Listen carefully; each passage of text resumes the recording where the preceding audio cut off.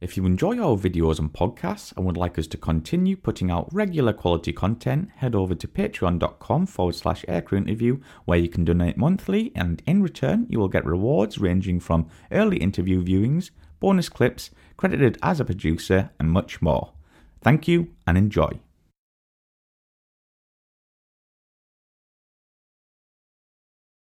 How did the Pakistan Air Force acquire the F-16, and how did you get to fly it? So tell us your story on the F-16.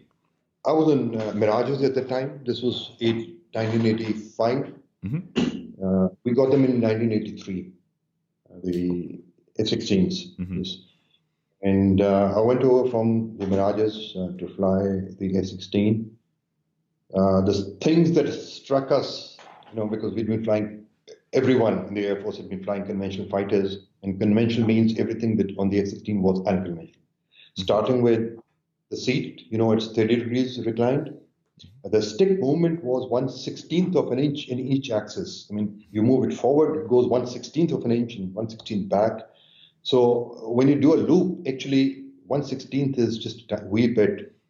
And you just it was more like a pressure transducer that senses pressure, and it would just go around and do a loop. That was stunning. That was amazing. And the fact that it was on the right side, we had actually elbow rest, like you have in the car door, to rest your arm.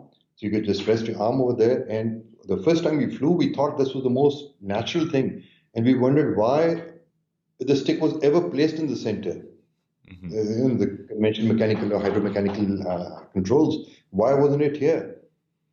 So it was very natural for us. And then the bubble canopy. On the Chinese fighters, you could just see the neck. From outside, you could just see the neck of the pilot, neck and above.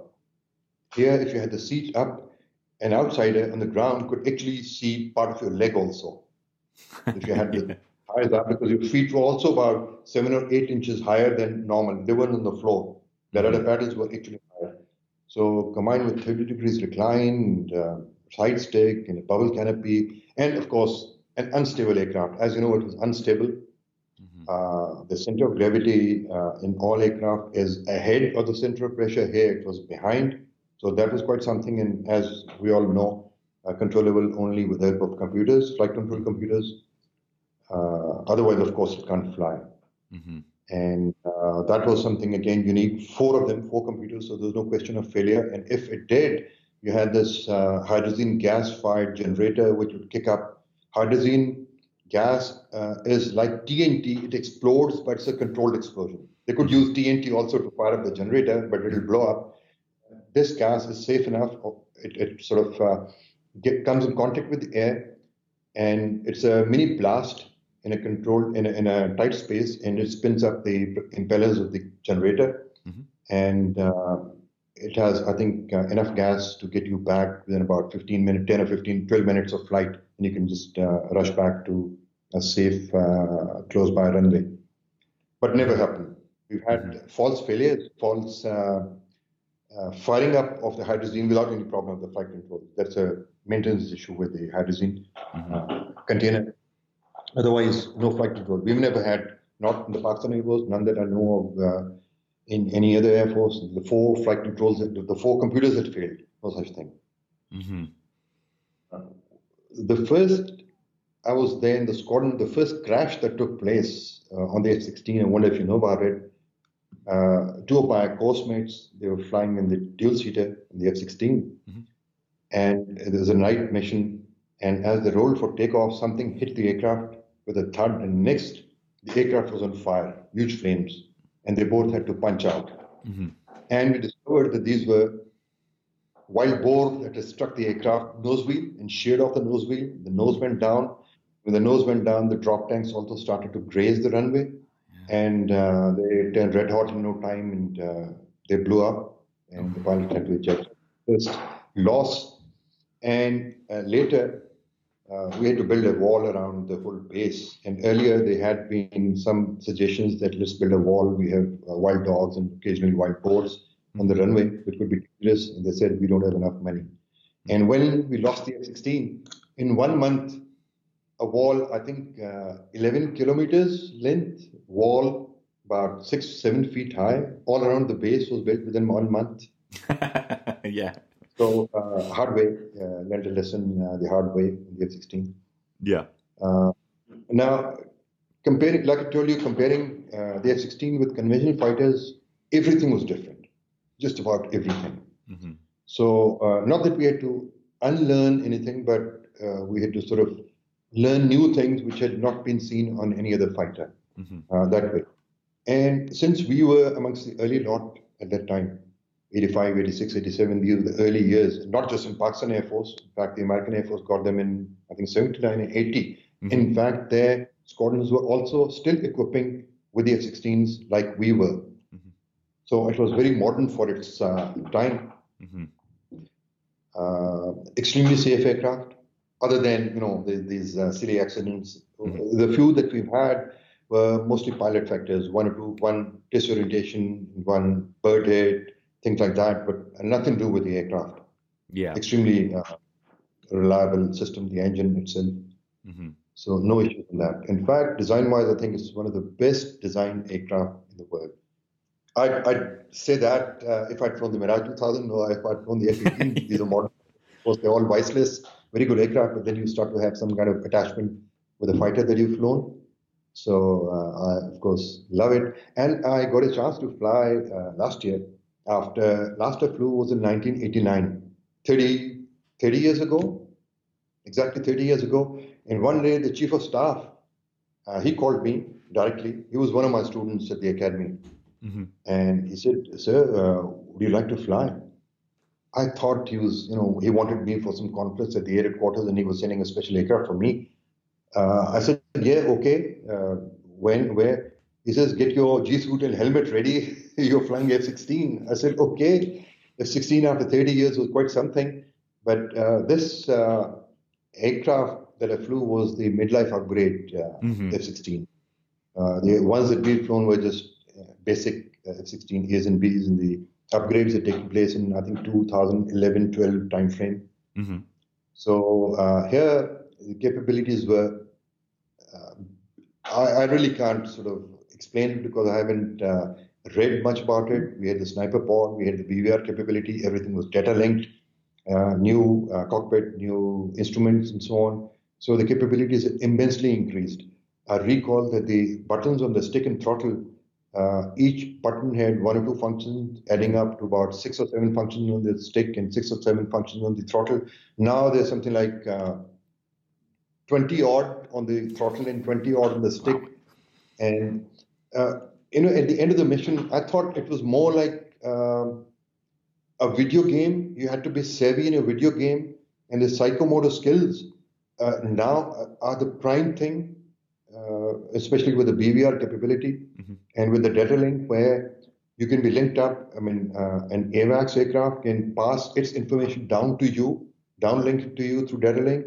You can uplink your info, your radar info, or whatever info of one of the sensors to the radar flying up, or the ground radar, can pass it on to you. And the most impressive, you can pass it on to your formation members. Yeah. You locked up your formation members, they have got the radars to stand by. So you can just lock up and pass it on as you do on your mobile phone to your number 2. So number 2 just gets a beep and looks at the radar scope and says, somebody's locked up for me. And all he has to do is just get his bearings right and press the missile release button. So the capabilities are immense.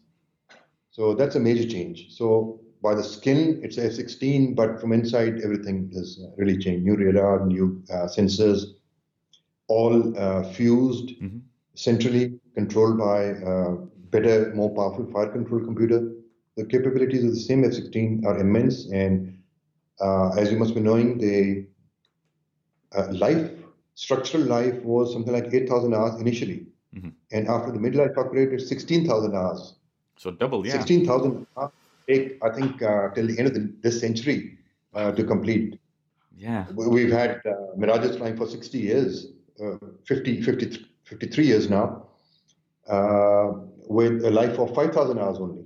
So if it was 16,000 hours, I think we'd be stepping into the next century. Yeah, I think so. Yeah. So it's going to be around. So it's going to be around for some time.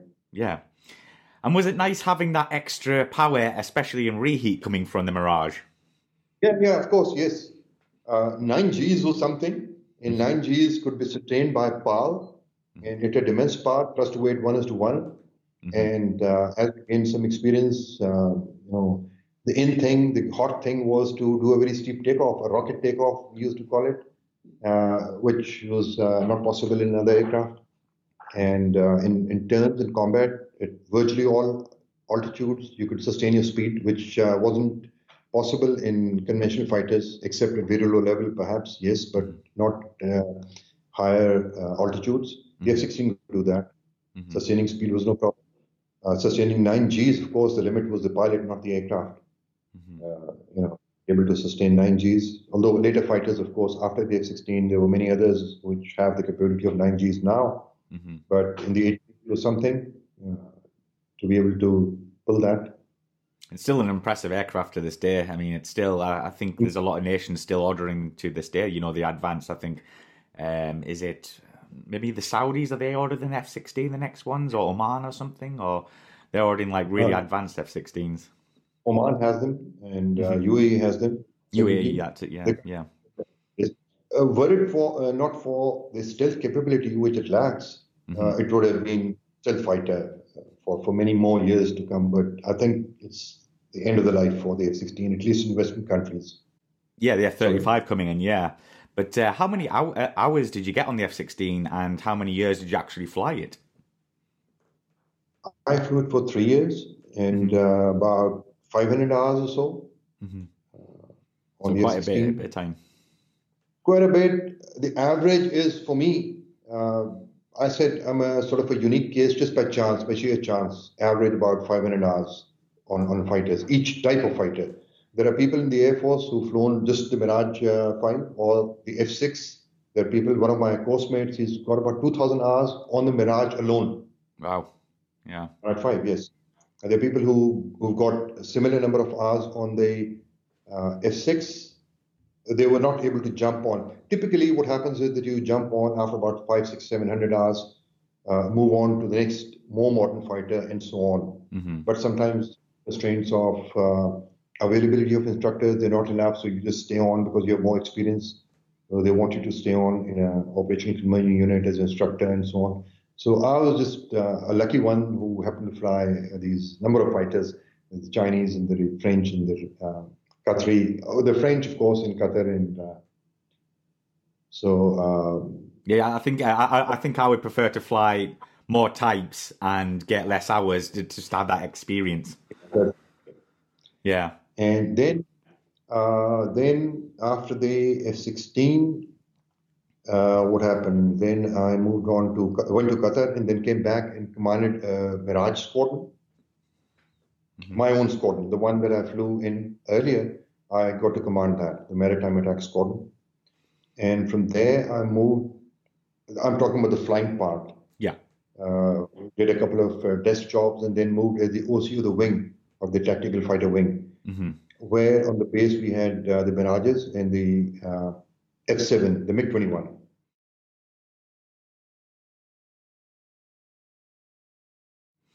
Yes, because that's what I want to talk about now, because that is a very unique aircraft. It's one of my favourite aircraft, actually. So, yeah, tell us your story, how you became involved with the F-7. So I wanted to fly because I had enough experience on nothing new on the Mirage. I'd done all. So I wanted to fly the F-7. When I did my cockpit time in my ground school, didn't take, seniors just finish off in a couple of days, just need to know the checks and procedures. And I found it is a very simple aircraft to the extent that, senior officer, OC wing or a base commander, he's usually busy with his staff work, and from the desk he has to move to the aircraft and, get his bearings right and all his checks and procedures. And I thought the safest way, after a couple of sorties, the safest thing for me was just to make sure all switches are outboard. So you won't be missing anything. If nothing is required, no problem. Nothing will get damaged. So the checklist was very simple. The checks that you had to do on the ground were extremely, there were just very few.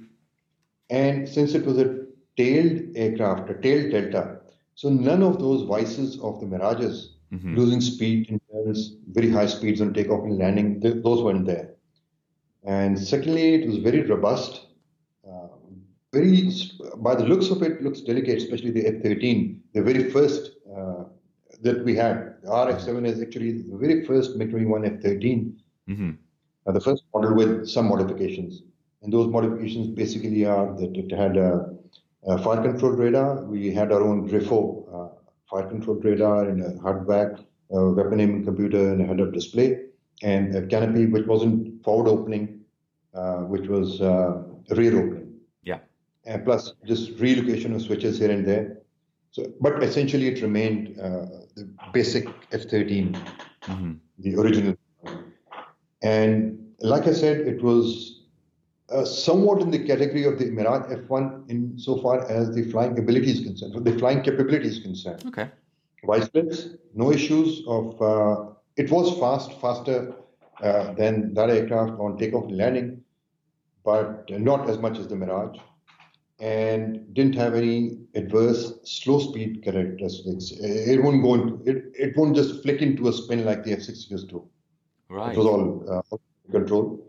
And the nearly 100 hours that I have on the F7, because as OC wing, I just stayed on for 1 year. Right. I didn't have any emergency, no problem, nothing to write home about. As far as, getting into a situation is concerned, nothing of the sort. Really enjoyed my flying, and I used to call it the staff officer's aircraft because there were no worries.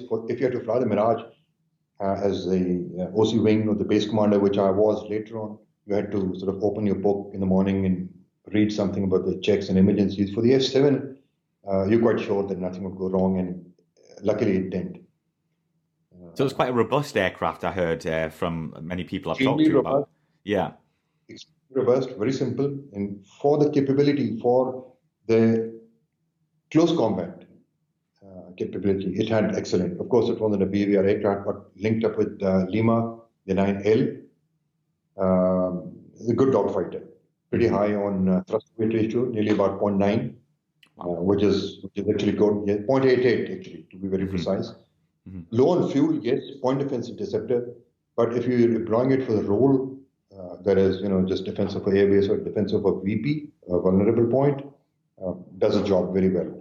And go up to the battlefield, not deep strikes, but just go up to the battlefield and deliver weapons like bombs. It could do very well. Yeah. So for the money, I think it was wonderful.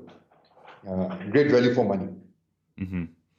And I've always had I don't know why this is, and maybe you can tell me, but obviously Western aircraft, their cockpits are usually black, but in the Russians, they're always light blue. Was that the case with your F7? No. These were grey. Oh, okay. Okay, because everyone I've seen, they're like really pale blue.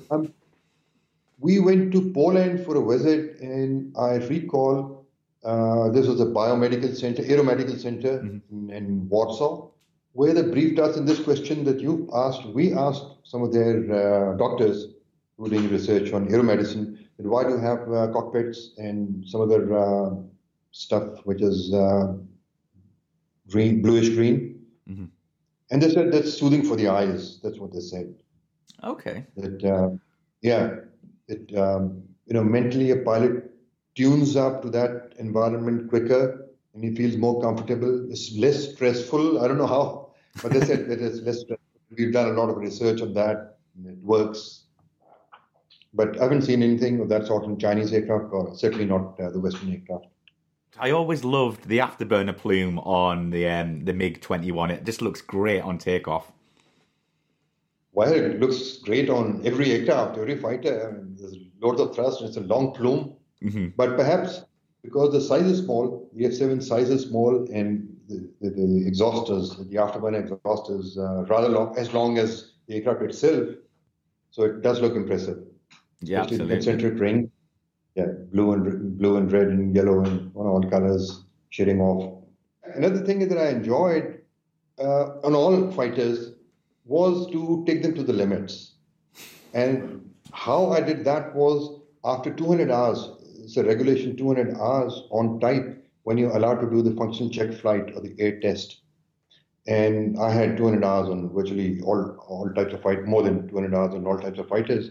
And mostly when you take an aircraft up for an air test, what you do is you're supposed to, test the whole envelope. Even if it's an engine change or it's this or that, you have to theoretically. But then there's not enough fuel to stay up in the air for that long and check each and everything.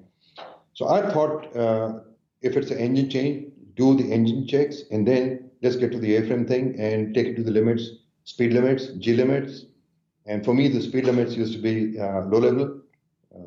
If it was 700 knots, 750 knots, the Mirage was in Mach 1.15. Wow. We used to fly over the sea. And I've done Mach 2.1 a number of times in the Mirage. It's a very good, despite being underpowered, aerodynamically for high speed, it's a perfect design. If only it had a more powerful engine, which of course came later as the Mirage 2000. But this was no problem taking it up to Mach 2, certainly in colder weather. In hotter months where the temperatures go up as high as about 45 degrees, it would take a while. But in winter months, no problem. And I did that in the F-16, Mach 2, and a little less than Mach 2 actually. I have to claim because otherwise they'd get after me. How dare you say that the Mirage F-16 can't do Mach 2? It does. And the F-7 I tried, it could, except for the fact that it doesn't have enough fuel. I went up to Mach 1.8, and now if I had started to turn back, I would have lost my speed. So there was no possibility of doing Mach 2, which eventually I did by going from one base to the other. When a ferry flight, I just had to go Mach 2, and I was clocking something like 1,200 knots, and the radar on the ground calls me and says, sir, repeated my call sign. Are you the same guy? Your IFF code, is that the same? I said, yes, I'm squawking so-and-so mode and so-and-so code. And he says, sir, check your speed. I said, anything wrong? And he comes up with a call. He says, I think it's anomalous propagation. In winter months, you have anomalous propagation where the waves, because of cold weather, they just sort of bounce up and down like in the ionosphere, and they give false returns. So he said, maybe I'm getting wrong speed. I said, how much are you getting? He says, sir, 1,200 knots, but it can't be. No, I said, it is. It is 1,200 knots. He said, sir, 1,200 knots, yes, never seen a blip going 1,200 knots. I said, for once you can see that. And so from there, I landed at the base, which was about 130 miles, 140 miles from my home base, and landed on the other side. So I've done Mach 2 on all these fighters also. Wow, that must have been a lot of fun. Yeah, a lot of fun.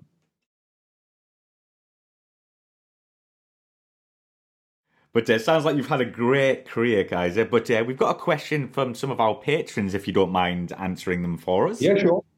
So this is from Alexander Vata Remik.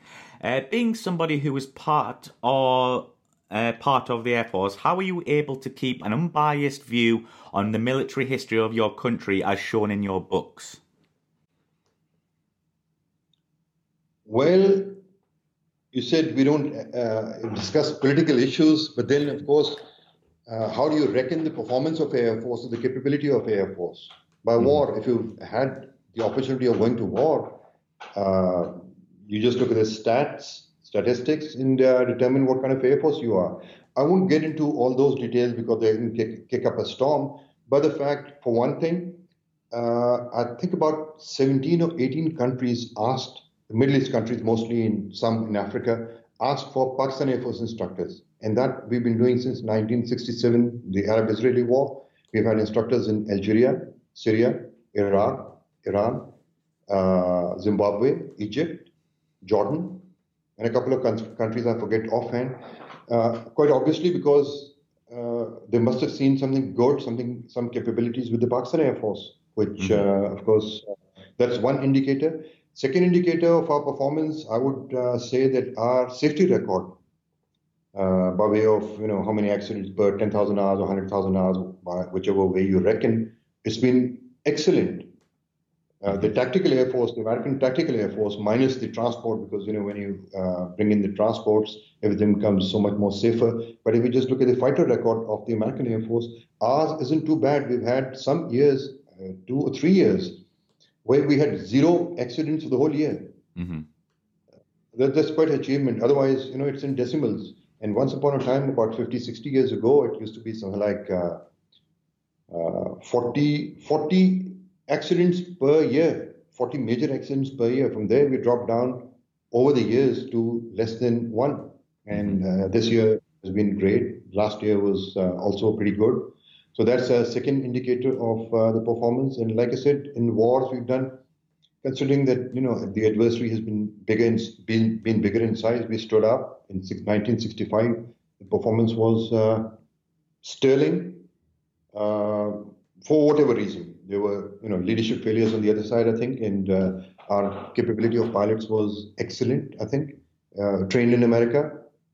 The others weren't, or I think they had Russian tactics and so on. We were following the Western tactics.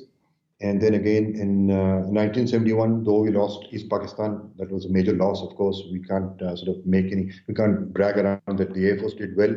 Overall, of course, it was a loss for us. The country seceded, it sort of broke up. But given the circumstances, the PF was able to, in fact, my book is about the 1971 war that I had published last year. That's being republished by Helion UK, the publishers. They're redoing the whole thing. The title of the book is In the Ring and On Its Feet. And that title I took from the official Indian history, where the Indian historian, at the conclusion of his 3-volume history of the 1971 war, says that at the end of the war, the Pakistan Air Force was in the ring and on its feet. So it was a sort of a tie. So, and of course, if you want me to touch on the 27th February thing, which has been very controversial, I know. I don't want to get into point scoring, but we were able to, given the circumstances, we were surprised, the other side struck us, and we were able to strike back within 30 hours. And in the bargain, we at least shot down 1 aircraft and perhaps damaged the other one, or something happened to the other 2 also. So that's not a small thing for an Air Force, which is resource constrained, which is smaller in size. I think we have been doing well. So that's my answer to that question the gentleman asked from. So the second question from Alexander Vatta is, are you still flying? And if so, what type? No, I'm not flying. Not flying, no. No, I'm not flying. I didn't want to fly commercial because I never had interest in commercial after retirement. I took up, in the morning you just asked me that you'd like to know what am I doing now after retirement. After retirement, I took up some hobbies. These are kiddish hobbies, but I love them. I enjoy them. These include expedition cycling. Every year I do 500 kilometers expedition, self-contained, with a tent on my wheels, with a bedroom on my wheels, so to speak, on a bicycle I'm talking about, not a motorbike. And kitchen on wheels, pharmacy on wheels, a workshop on wheels, my sleeping bag and tent, just the 2 of us.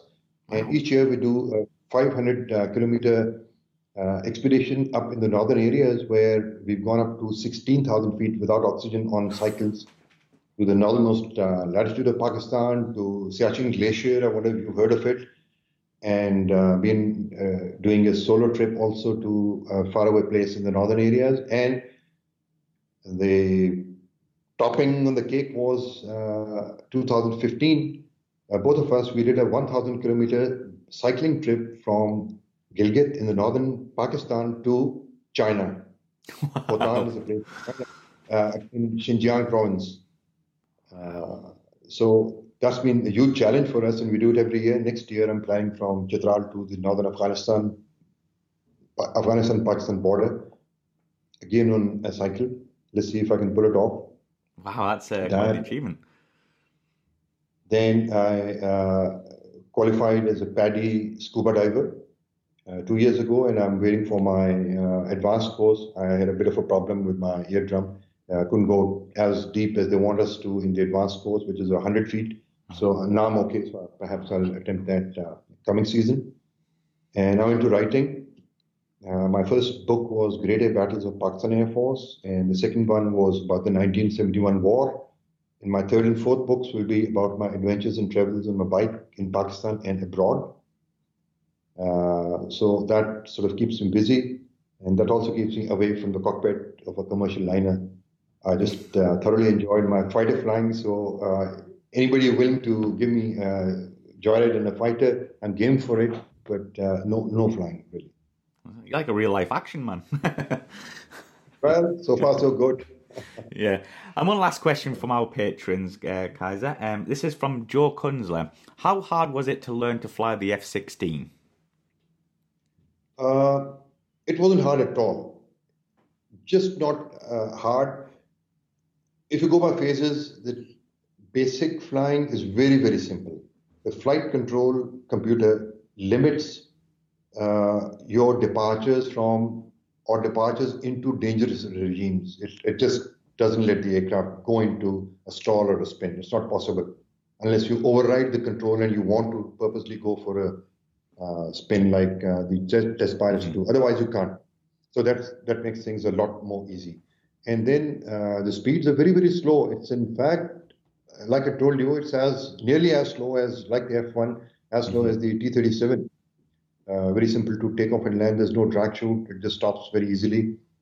So from that point of view, it wasn't difficult. In our time, we didn't have a simulator for the radar. So we had to learn everything by going up in the air and learning the intercepts and all. Now they have simulators, so things are that much more easier. They would have been easier, except for the fact that after the midlife upgrade, the aircraft can do a lot more than what we could 30 years ago. So it's a much more capable aircraft, and capability goes with more proficiency required, and that requires more time.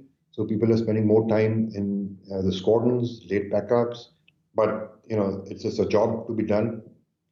So from that point of view, the preparation for a mission, that is more time consuming, I'd say. But once you're well prepared, going up in the air and performing what you did, because you've already done enough simulator. So simulator makes things easier for you, but more time. You spend more time in the simulator and mission preparation. Unlike our days where you just hop onto aircraft with much lesser preparation. So all in all, it is a very easy aircraft to fly. Nothing dangerous about it. Nothing worrisome about it. Like there were times when you were worried about flying the F-6 against a flight commander who had 1,000 hours. You knew that he'd whip you up in the air because he had more experience. He could take an aircraft to 0 speed, and you couldn't. And those were dangerous things. On the F-16, such things don't really matter. They're not. It's not a dangerous aircraft in any way. Yeah. So just a few questions from myself to wrap up the interview, Kaiser. This could be a difficult one for yourself.